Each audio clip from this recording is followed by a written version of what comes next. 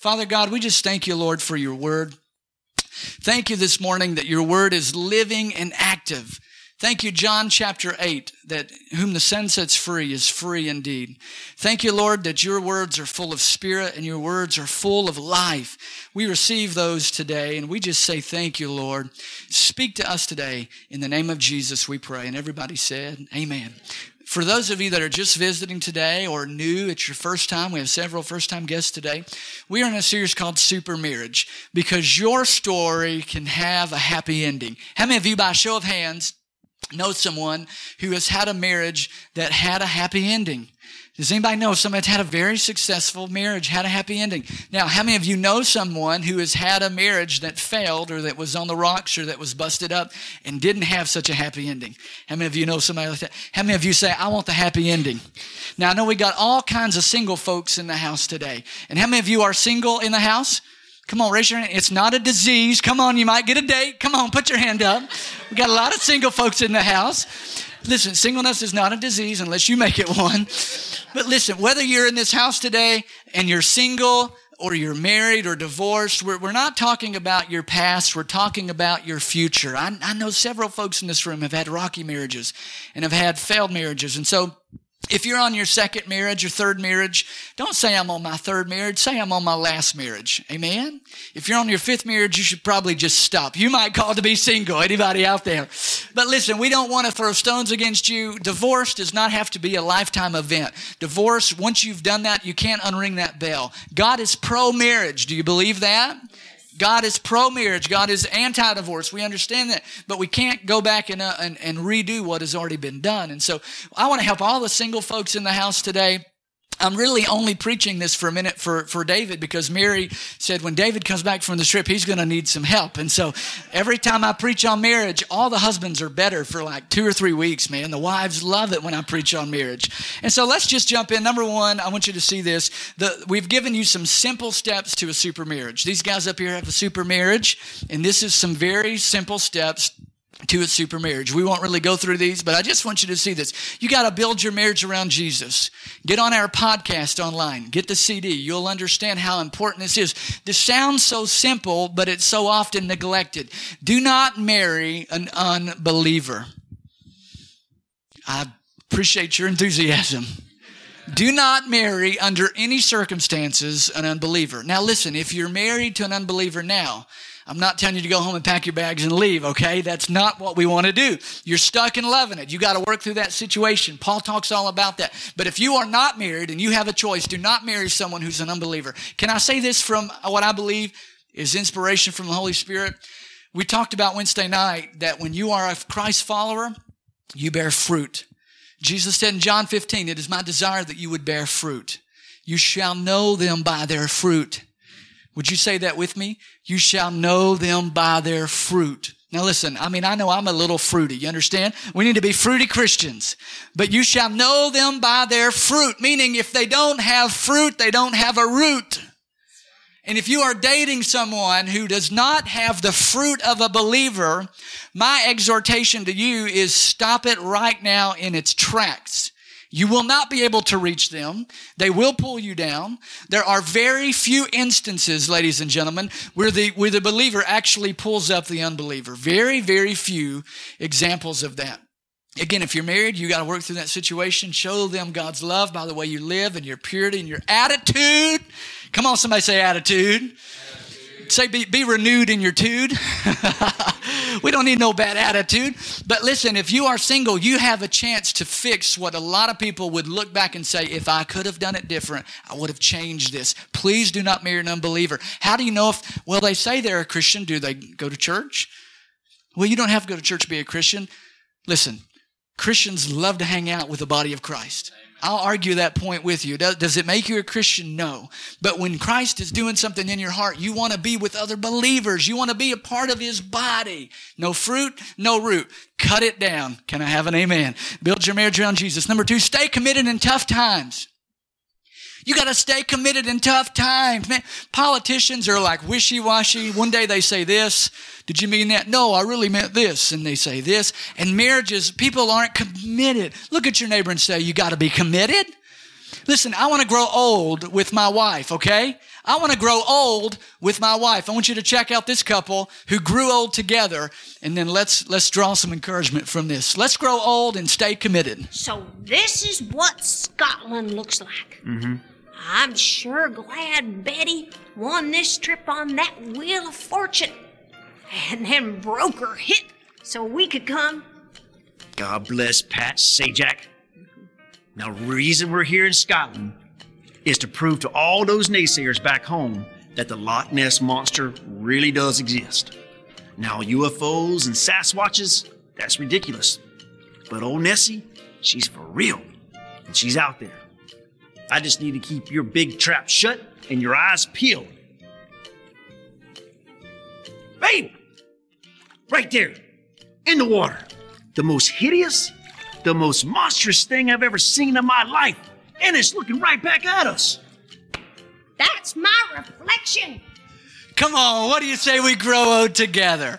What do you say we invest in our marriage unlike that couple? And so we want to build our marriage around Jesus, and then we want to stay committed in tough times. And we talked to you all about that. We spent several minutes on that section. And then number three, we want to selflessly serve our mate. All the ladies love this when I preach on this because the guys are like doing dishes and cleaning and all that kind of stuff. But we should be the chief servant. We should selflessly serve our mate. Look at number 4. We should spend time together. And man, this was awesome. We should spend time together. Proximity breeds intimacy. And we talked to you all about that. Satan will send arrows into your life to divide you, to pull you apart and keep you from spending time together. Check that out. I think that's on last week's CD, and it will be a blessing. Number 5, we learned the 5th simple step to a super marriage is to compliment each other often. If you're in here with your spouse, would you just tell them, just say, you just look so fantastic today. Would you tell him how handsome his neck brace is? Just tell him your neck brace is just so handsome. Just tell your spouse, you just look so nice today. Just come on, you tell her how nice she looks today. Amen. You got to compliment each other often. And this is what we began to talk to you about. We began to talk to you about speaking the right words. Now, how many of you have ever said the wrong thing? How many of you have ever said the wrong thing at the wrong time?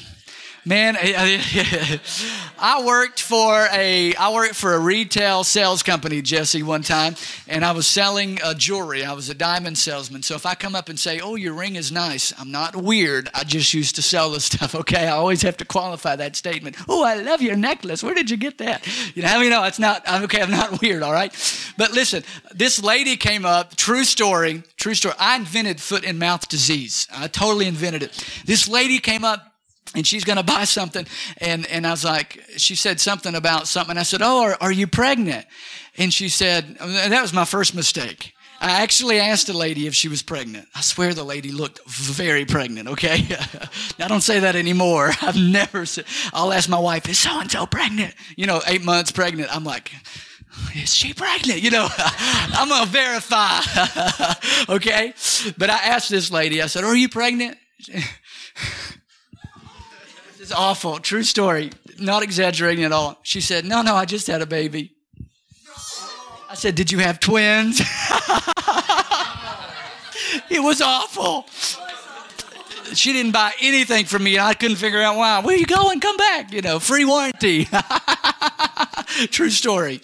Guys, we say the wrong thing. Watch this short little video of what not to say to your wife. If you have a spouse, a wife, husband or wife, you want to encourage them. You want to speak life into them. You got to be the CEO, the chief encouraging officer of your house. You got to be the number one cheerleader of your spouse. Unlike this, do not say this to your wife.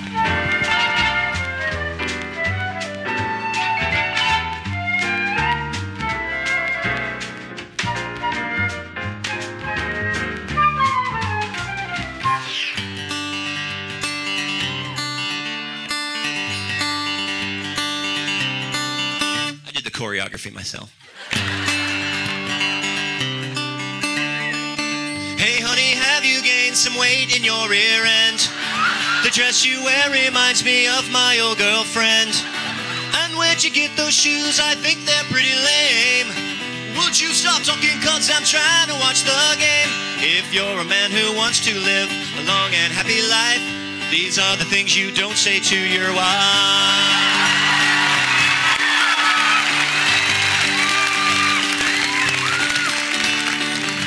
and a hunting trip next week on your birthday.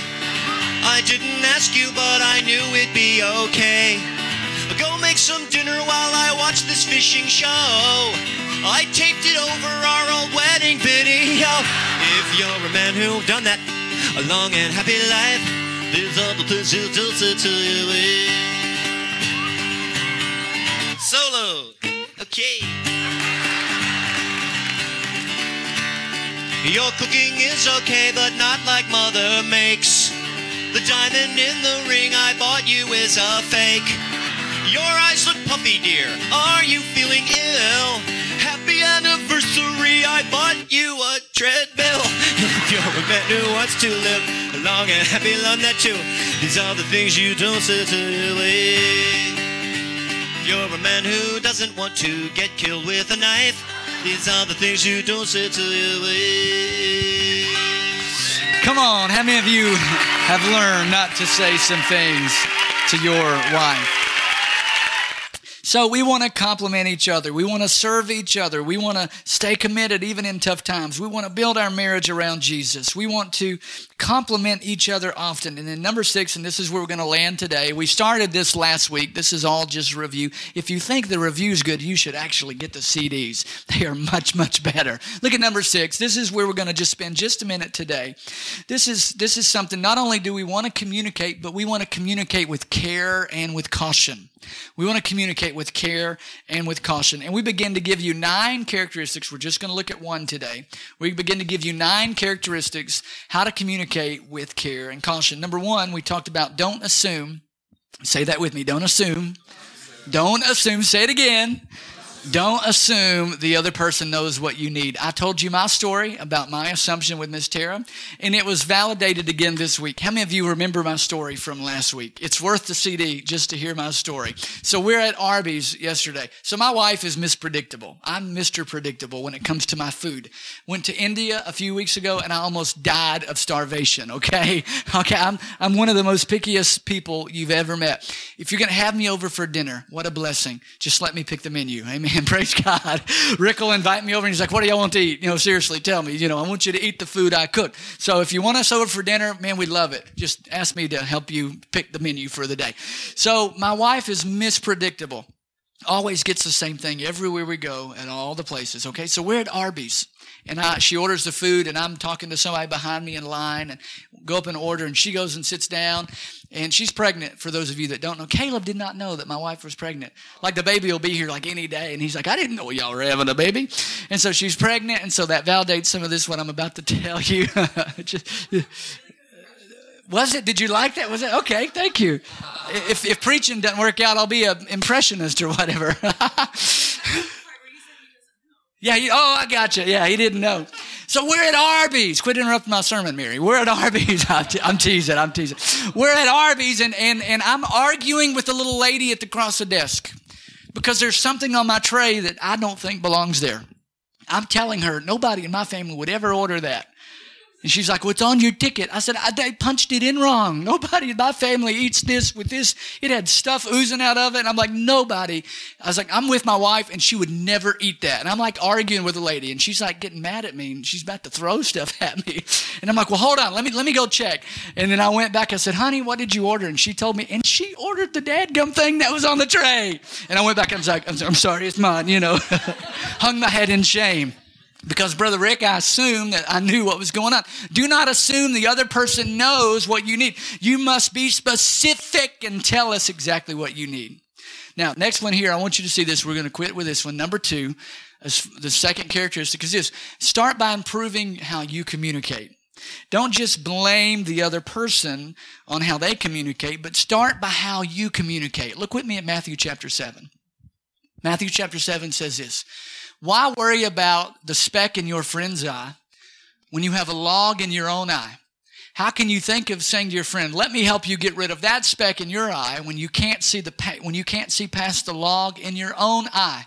Hypocrites, first you've got to get rid of the log in your own eye, and then you will see well enough to deal with the speck in your friend's eye.